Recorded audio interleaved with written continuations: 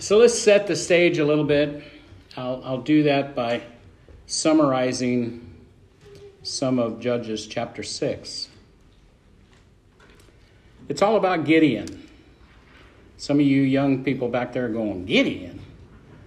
What's a Gideon? Isn't that those guys that give out Bibles? Well, we're talking about Gideon, one that God said himself, he is a mighty man of God. And it's an interesting thing how God did that. Because Gideon at that time was hiding from the Midianites for his life, trying to thresh some wheat in a winepress.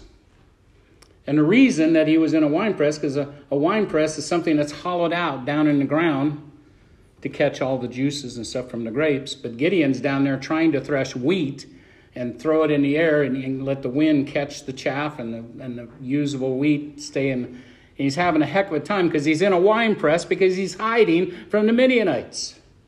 He's hiding. For his life, he's hiding. And the angel of the Lord comes in, and it tells us, calls him the angel of the Lord. And when we study in the Old Testament, when the Bible says the angel of the Lord, that caps, it's God.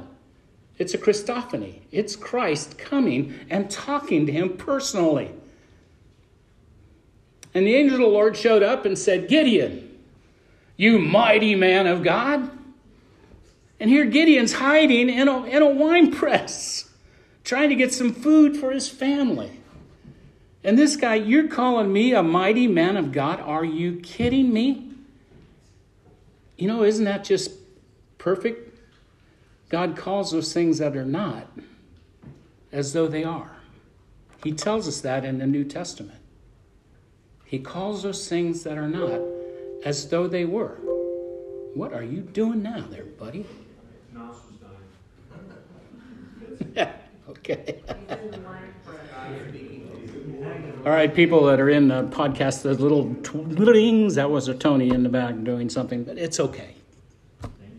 Yeah, they'll all know now. But here he is hiding, and this angel of the Lord shows up and tells him, you're gonna be the leader, the next judge. In the book of Judges, in Hebrew, it's shofat, actually means judge. And it's not a judge that we see. You know, a few weeks ago I had a picture of Judge Judy. That's not her. It's not it. That's not what we're talking about. These judges were actually military leaders who would come together, who would stand up, finally had enough, knew that God was with them, and would lead Israel into an incredible victory. And that's what's about to happen here. So, what's the first slide I got there? The cycle. Yeah, go ahead and give me that. We're going to talk about the cycle of sin. This is what the whole book of Judges is. We have this cycle of sin. Israel is up there top. They're serving God. Serving God. Everything's wonderful. But that they didn't do what God had told them to do, and they're allowing foreigners to live with them in their land, and they see what the foreigners are doing and the worship that they're doing, and Israelites, they fall into sin and idolatry. They begin to worship their gods because their gods had things that were very enticing for them to worship, and they're going, hey, God isn't striking them dead. Maybe we could do that too. And they start to it. They fall into idolatry.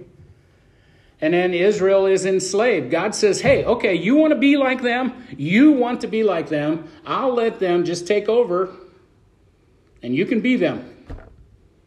And they're enslaved to the sin, and it's horrible, the things that they're going through. And then they cry out at the bottom of the screen there. They cry out to God. God, you got to save us. And God is so merciful. Thank God that we're not God. I'd strike them dead. I'd show the lightning bolt down there and end the whole thing and let's walk away. But he is so merciful. He's so merciful when we sin. So then he raises up a judge. He raises up this guy or somebody that a few weeks ago it was Deborah, a woman who was a great leader. Now we're on number 5, which is Gideon. And then Israel is delivered, and they're back up there serving the Lord as long as this leader is alive. As long as that leader's alive, they seem to be doing okay, when they're really not. Because you got to understand, it's a process of time. From the time that Gideon wins this incredible battle by God's hand only, it's about 40 years. And they slowly start going back. When we get to chapter 8, I'm going to be very disappointed to preach chapter 8 because Gideon actually falls back into sin and idolatry himself, this incredible, mighty man of God. But God is so merciful and so loving that he's going to save them even again after that. Go to the next slide. So then we have our own cycle of sin, which we're still living with. Temptation, decision. Then we resolve and repent when we know that we've been wrong, and then we go back up and get obedience. That's where I hope to be living, is up there in obedience. But I can tell you, as your pastor, I'm not perfect. I got to catch the thoughts that I think. And if you say you don't, you're lying. I got to catch the words that I speak. We all do. So I'm trying to hang out in that obedience thing, and then we got temptation come, and then we're in that vicious circle. The thing that's different for us is that we have a Savior. We have Jesus Christ that died on a cross. He died on a cross for our sins. So all we have to do is turn and repent. We don't have to go kill a cow. We don't have to butcher a lamb. We just say, forgive me, Father. But repentance is really, truly turning around. Not just forgive me because I got caught. No, forgive me. Forgive me. I want to repent and walk away from that sinful nature. You know, Gideon, back in his day, he had that fleece. Remember last week we were talking about chapter 6, of Gideon's fleece. He would take a wool fleece from a lamb, and he put it out there in the ground. He said, Father, if I wake up in the morning and it's wet and the ground is dry, then I'll know it's you. And so he went out and wrung out a whole bowl of water. All right, well, that's not enough. Let's do it again. God, if the fleece is dry and the ground is wet. And God didn't get angry. God was patient. And people today want to read that scripture and think, oh, well, that's why I need my answer from God. I got to put out a fleece of some sort. No, you don't. You have the living word of God. They didn't have this. The Bible was being wrote. Samuel, short time after this, wrote all these scriptures for us to have, to learn, to grow. They didn't have it. We have the Holy Spirit who resides within us, who corrects us and challenges us and works with us. They didn't have that. So no, you don't have to put your fleece out. But there are times that, maybe different situations. You say, all right, God, if this is the way you want me to go, show me. And he will. But you have to trust him. So now when we get into Judges, we're at Judges 6:33. I want to back up a little bit. You can go on Judges 6:33. Then the Midianites and the Amorites and the sons of the east assembled themselves, and they crossed over and encamped in the valley of Jezreel. I will admit to you, I had a really, really busy week, and I didn't get the opportunity to do all the things that I normally do for a service. I wanted to show you a picture right here of the valley of Jezreel. Incredible. That's where, in the end times, you guys are studying in Revelation, this is where the great battle of Armageddon is going to be, right here at this very same place that we're talking about. It's an incredible, vast, green, lush valley that has water, and it's just an incredible place. And that's where these people are encamping now. These armies are coming together against Israel. And we're going to see, I'll show you as we get to it, but there was approximately 135,000 of this army, and the Bible tells us that they had camels that were innumerable. It was like the sands of a seashore, looking down in this valley. Can anybody here even envision? We were at a football game the other night, had about what? How many people do you think were there? 2,000? 2,500? It was like a massive amount of people. Say 2,000 people at a football game. Imagine that. Now try to imagine 135,000. That would have covered the whole football field, the school, all the way down to we can't even imagine. This is what Gideon was looking at. is this 135,000, and God's telling him, I'm going to give you victory over these. This is what's going on. More than 135,000. We're going to see that, Judges 8:10, to verify that. You'll see it next week. They were just too many to count, and the camels, like the sands of a seashore. And I'm telling you all this so I want you to have a sense of just how big this battle was. How big this battle was in Gideon's eyes. And this is the part that I'll come back to this at the end. How big is your battle? How big is your battle? Because that's what it comes down to, is what we're dealing with today. How big is your battle? And what is it that God can't do? So we're going to see that Gideon is this man that God has called. He is an Ambizarite. According to the Hebrew Bible, the Ambizarites were descendants of Abzar, the son of Gilad. Joash, Gideon's father, and Gideon were members of this clan.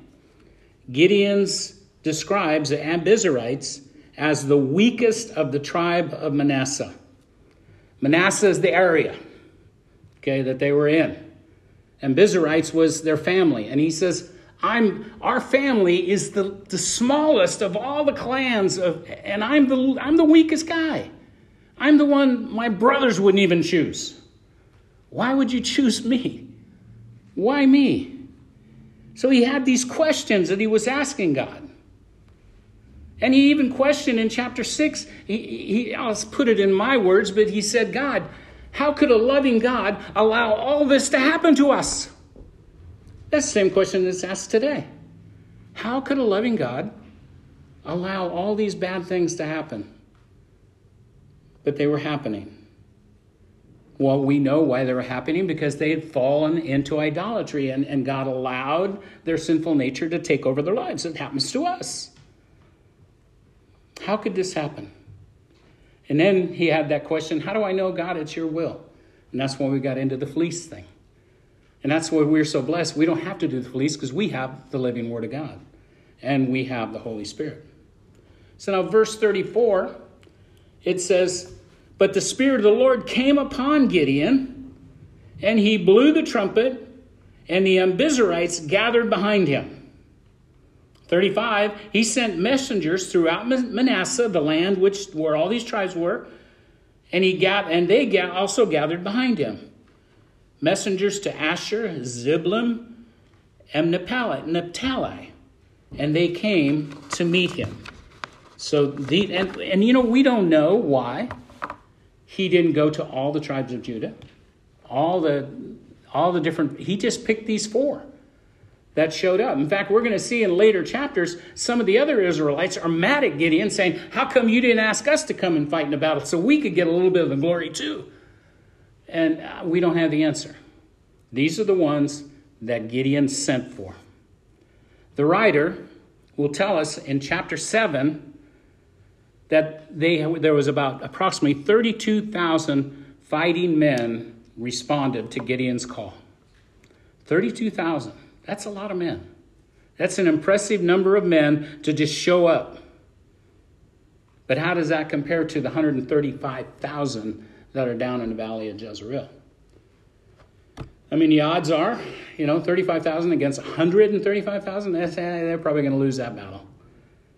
So let's move in now to Judges chapter 7, verse 1. Then Jerubbaal, that is Gideon. Okay, I got to give you a little bit so you understand. Why were they calling him Jerubbaal? Because when God first moved on Gideon, he said, go and tear down the altar that your father built to Baal.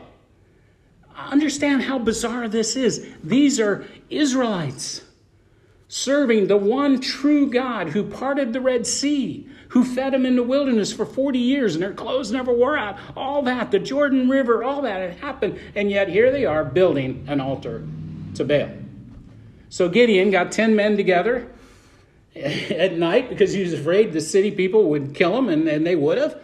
And they tore down the Baal, cut it up into firewood, and burned it on the new altar that he built to our living God. Well, the next morning, they were angry. They were really angry that Gideon had done this. And one of the 10 guys told him, hey, it was Gideon that told us to do it. You know, they're always going to rat you out. And so they said to his father, where's your son? Bring him out so we can kill him. And I gotta say, Gideon's dad was either a really smart politician or he was a bad dad. I'm not sure which. But he come up with an incredible idea. He said, and think about this for a minute. Israelites are wanting to kill someone for tearing down an altar to Baal. It's like an oxymoron. That shouldn't even happen. These are God's people. So Gideon's dad said, hey, you don't need to kill Gideon. If Baal is a god, then let God defend himself. He'll strike Gideon dead himself. So there.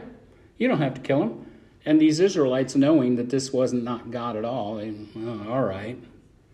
And so they gave Gideon this name, Jerubbaal, which means against Baal. It means that, Baal had a reason to get after him. They were waiting for Baal to kill him, but it never happened. So get back to verse 1. And the people who were with him rose early and encamped beside the well of Harod, so that the camp of the Midianites was on the north side of them by the hill of Moreh in the valley. And the Lord said to Gideon, the people who are with you are too many for me to give the Midianites into their hands, lest Israel claim glory for itself against me, saying, my own hand has saved me. Understand, God knows our human nature. Yours and mine, he knows. He knows what we're capable of doing. And he has 35,000 men that God has given to Gideon, and now God is saying that's too many. 35,000 go wipe out 135,000 is too many, because I know these guys, these knuckleheads are going to say it was by our hands. We are so mighty. We are so strong that we defeated 135,000. So God said that's too many. Now understand another fact.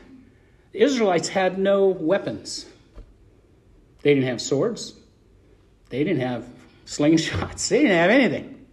Because the Midianites had took everything away, had destroyed everything. They had themselves. So God now is telling Gideon that there's too many. Okay, I know it's just me, but where is the Lord at when he's talking to Gideon during all this? This is kind of an interesting, Jim and I were talking about this the other day. We know that the Spirit of God, the angel of the Lord, came and talked to Gideon. Was he still walking around with Gideon? I think he probably was. He was still there with him, telling him what to do and how to do it. Or he was implanted himself into Gideon's mind and was communicating through the Spirit. We don't know. But the Spirit of the Lord was there. And Gideon was getting directions from God. It's an amazing story. So verse 3. Oh yeah, no, let's go back. Let's go back. I want to talk about this pool. Go back one. There's one more before it too. Isn't there? Another picture? Back? Yeah, there's one more. Yeah, go back. Okay, that is a better shot of the pool. This is where they had met, at Herod's pool. If we could ever go to Israel, we will go there and see this. Did you get to see that, Tony, when you were there? No. You didn't go there. Everything I've been told, it's an incredible place to go and to see and to look at this message. This water comes out of the ground as pure and cold, and it's a place of pleasure. It is a valued treasure to Israel. So here they are. They come to Herod's pool, and God's going to use this pool to divide the amount of people that Gideon has. That's what the pictures of the pool is about. So now we'll go to verse 3. Now therefore, proclaim in the hearing of the people, saying, whoever is fearful and afraid, let him turn and depart at once from Mount Gilead. And 22,000 of the people who were with Gideon took off. They said, okay, bye-bye. And they went home. 22,000, which left him 10,000 people. That's how we know he had 32,000 men that were there. 22,000 returned and 10,000 remained. But then the Lord says to Gideon again, the people are too many. Bring them down to the water, and I will test them for you there. Okay, so Gideon now takes his 10,000 men down to this pool. You can imagine that many men around this pool. It's an incredible number. And he says to them, then it will be that whom I say to you, this one shall go with you, and the same shall go with you, and whoever I say to you, this one shall not go with you, the same shall not go. So what he's saying is God's going to pick out the men that he wants to go into battle.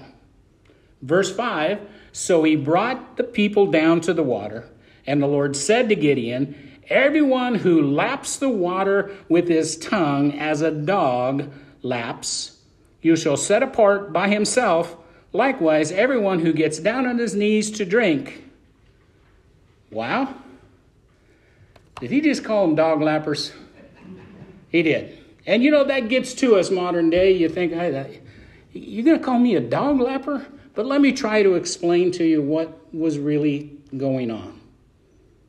There's a lot of theologians that have made a lot to do about this scripture, that there's some mysterious, mystical message here. And I think God was just trying to pick out the men that he wanted to go into battle. But the dog lappers were the ones who would bend down to the water, and they'd pick it up in their hands, and they would drink with their mouth, like this. And you'd, when you're sucking from your hands, and you sound like a dog, you gotta envision it. You pick up water in your hand, and you're drinking it. The other guys who God didn't choose, they went all the way down on their hands and knees and planted their face in the water and went and took a drink right out of the water. And it's what's the difference? There isn't. You know, we have theologians, well, I think because those men who were picking the water up like this, that means their heads were up and they were looking, they were paying more attention than the others. And the others, the guys who met down on their knees and put their face in the water and drank out of the water, that means that's the position of worshiping Baal. And I think God in heaven's going, oh, man, I was just trying to pick out 300 men.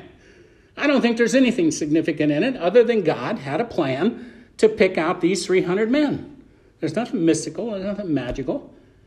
And he used how they drank water to pick.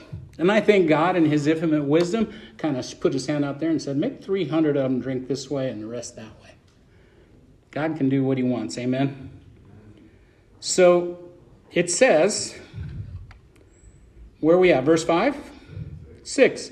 Verse 6, it says, and the number of those who lapped, putting the water in their hand to their mouth, like that, was 300 men. But the rest of the people got down on their knees to drink water. Then the Lord said to Gideon, by the 300 men who lapped, I will save you and deliver the Midianites, that 135,000 men, into your hand, and let the other people go, every man to his place. Verse 8, so they took provisions, the 300 that were left took provisions from everybody else, and their trumpets, so they all had trumpets in their hands. You know, you say trumpet, you're thinking of a brass trumpet. You know, it's not. It was a ram's horn. It was a shofar, is what it was. And he sent away the rest of Israel, every man to his tent, and he retained 300 men. So how many is that? 9,700 men went home, and 300 men left. Think about those numbers for a minute. It's kind of crazy. 300 remained. And it happened, let's see, where am I at? Verse 8, so the people took provisions and the trumpets in their hands, and he sent away the rest of Israel, every man to his tent, and he retained the 300 men. Now camp of Midian was below him in the valley. So this 135,000 are right down there. They're up on the hill. They're down in the valley. And it happened on the same night, the Lord said to him, "Arise and go up against the camp, for I have delivered it into your hand." God just made him a promise. I have delivered it into your hand. It's a direct promise from the mouth of God. This angel of the Lord that's talking to him. I have delivered him into your hand already. Would you believe it? Think about it for a minute. It's an insurmountable number of men. And you got 300 dog lappers, if that's what you want to call them. Verse 10, but if you are afraid, look how, if I were God, I said it and you believe it and you do it. But God says, if you're afraid, go down the hill, go down to the camp with Purah, your servant. He had a servant with him everywhere that he went, sure carrying his stuff around, whatever. He's like the main guy, so he has a servant. Verse 11, and you shall hear what they say, and afterward your hands shall be strengthened to go down against the camp. Then he went down with Purah, his servant, to the outpost of the armed men who are in the camp. So you got to get a picture of this. It's nighttime. It's late. It's dark. Him and his servant are going to go sneaking down. Tim, you better go get some chicken. And they go sneaking down, Tim Huckabee. You better go get some chicken. Yeah, he's supposed to go get it for me. You forgot, didn't you? Oh, sweet, he's going to do it. Thank you. So he takes his servant. He's going down the hill to hear something that he doesn't know what. They're walking in the dark, sneaking down, and they get near the camp. Now the Midianites and the Ammonites and the people of the east were laying in the valley as numerous as locusts, and their camels were without number as the sand of the seashore in the multitude. In verse 13, and when Gideon had come over, there was a man. Imagine this, they're sitting right outside the tent, and there was a man telling a dream to his companion. He said, I had a dream. And to my surprise, a loaf of barley bread, must have been a big loaf, tumbled down into the camp of Midian, and it came to a tent and struck it, so it fell and overturned, and the tent collapsed. Wow, that's a weird dream. The guy's telling, and Gideon's hearing this on the outside. Then his companion, verse 14, answered, this is nothing else but the sword of Gideon and the son of Joash, a man of Israel.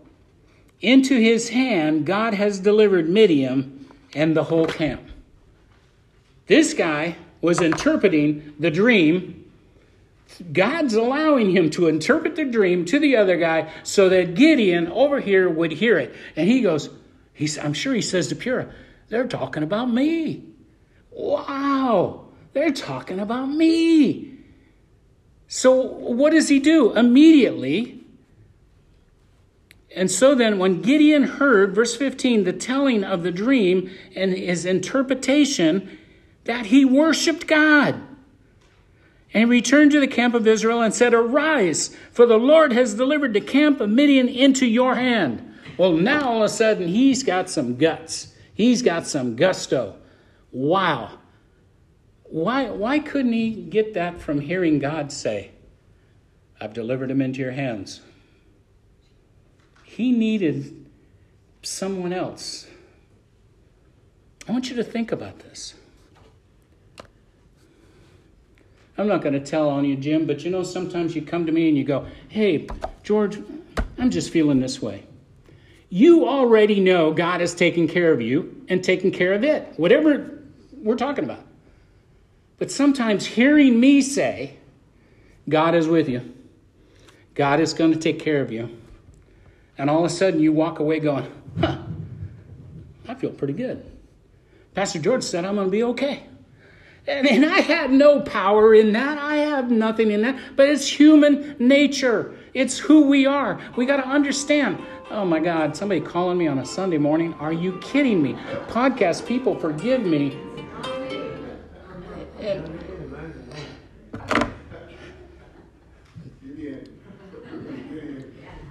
Yeah, Gideon, now I'm all this. Oh man, I was rolling too. I was rolling. So here we are. No caller ID. I bet you it's my son in Detroit. Whatever. So, yeah, the chicken's done. Oh, what are we talking about? So Gideon had to hear this from someone else. And sometimes we need to too. We need somebody that human that comes alongside of us and says, you know what? It's going to be all right. God's got this. It's going to be all right. And yet God is telling us all along that He's got it. We have it in His Word. We have the Holy Spirit within us. And yet we still need something more. And God is showing us here His grace and His mercy of how He would... Gideon, you still need something more. Even though I've told you, you still need something more. Just an amazing story. 16. Then he divided the 300 men into 3 companies and put a trumpet in everyone's hand. Remember the shofar or the ram's horn. With empty pitchers. Remember, they have no weapons. Oh, they're going to have weapons in a minute. But they had no weapons. So they put empty water pitchers, ceramic things that they made out of mud, pitchers in their hands. So they had trumpet in every man's hand, empty pitchers, and torches inside of the pitchers. They had to figure out a way to carry this. So you have trumpet in hand, they got a pitcher that carries water with a torch sitting in it so they can carry it. And they're 300, they divide into 3 groups. 100 over there, 100 over there, and 100 over here. Okay, that's that the angel of the Lord is telling Gideon all this. He's not that smart. And he said to them, look at me and do likewise. Watch, and when I come to the edge of the camp, you shall do as I do. When I blow the trumpet, and all who are with me, then also blow the trumpets on every side of the whole camp, and say, the sword of the Lord and of Gideon. So, verse 19, so Gideon and the 100 men who were with him came to the outposts of the camp at the beginning of the middle watch, midnight, just as they had posted the watch. They blew the trumpets and they broke the pitchers that were in their hand. Now understand, 300 pitchers are being broke at the same time. I don't know if you can, I can't imagine the crashing noise. This was psychological warfare that God had ordained. So they blew their trumpets and they shouted, the sword of the Lord and Gideon is at hand. And they crashed the bottles. And you can imagine at midnight, you're waking up and you're hearing all this noise. It sounded like thousands upon thousands of people that were coming. And it startled them bad. Verse 20. Then the 3 companies blew the trumpets, and they broke the pitchers, and they held the torches in their hand, and the trumpets in their right hands for blowing.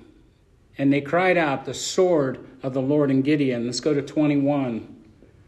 And every man stood in his place around the camp, and the whole army ran and cried out and fled.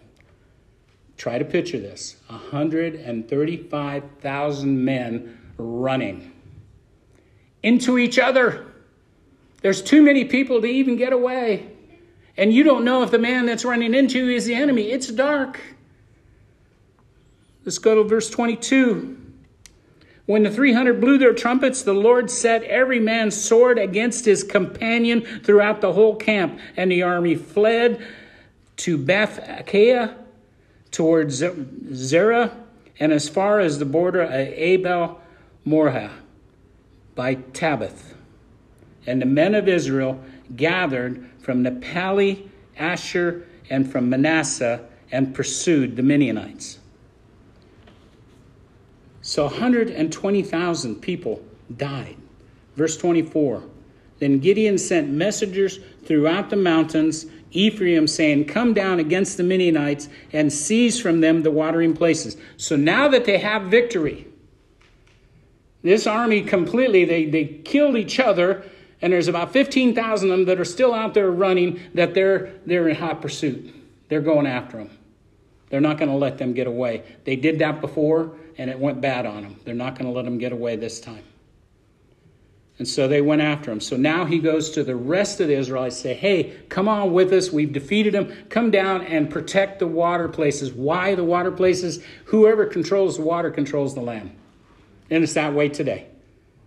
The Jordan River, the Israel has to protect that because it's their source of water. So then it goes on to say in verse 25, and they captured 2 princes of the Midianites, Oreb and Zeb.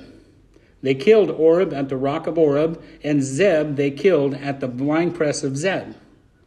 They pursued Midian and brought the heads of Oreb and Zeb to Gideon on the other side of the Jordan. So here's your trophy, Gideon. These guys were so smart they lost their heads. I know that's probably rude, but it's the truth. So this was an incredible battle. Now we're going to see after the battle next week. But this week, last night, to be honest with you, as I was putting the final thoughts into this message, this came to my mind, and I really believe it was from the Lord. Sometimes the Lord allows us to be in the least favorable conditions to create the most dependable position on him. Let me say that again. Sometimes the Lord allows us to be in the least favorable condition. And you might be crying out going, God, I don't understand. Why? But he wants us to be in that place where we depend on him. The reason God whittled down Gideon's army from 32,000 to 300 was to make sure that no one could say that we did this. God is a jealous God.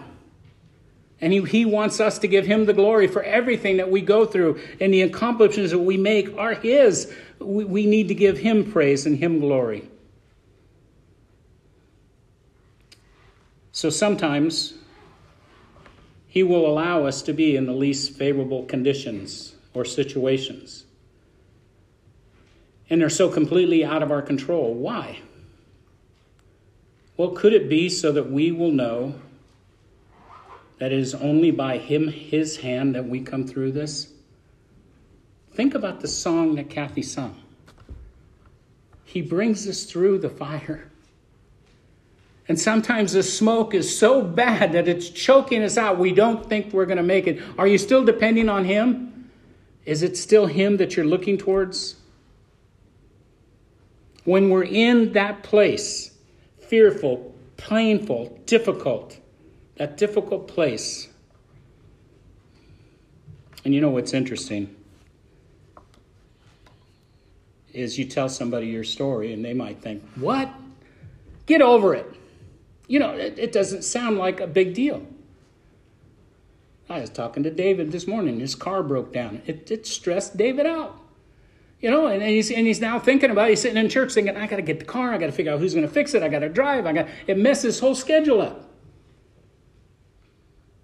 I said to David, because I was thinking about this right before service, I said, could it be that all this happens, God allows these uncomfortable, unfortunate things to happen so that you look at him and go, thank you, God, for that truck.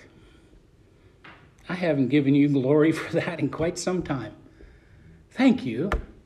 I know it's a difficult time, but you got me. You got this. I'm in control. I mean, you're in control of my life. And yet you tell somebody about that and they go, oh, come on, man. I'll go out and put a new battery in. It'll be fine. Oh, wait, that isn't what you wanted to hear. You wish that was the case, but it isn't what you wanted to hear. Sometimes we're going through something and others may think, well, that's nothing. That's no big deal. But we need to trust God. You know, Joe and I are in a very difficult time right now.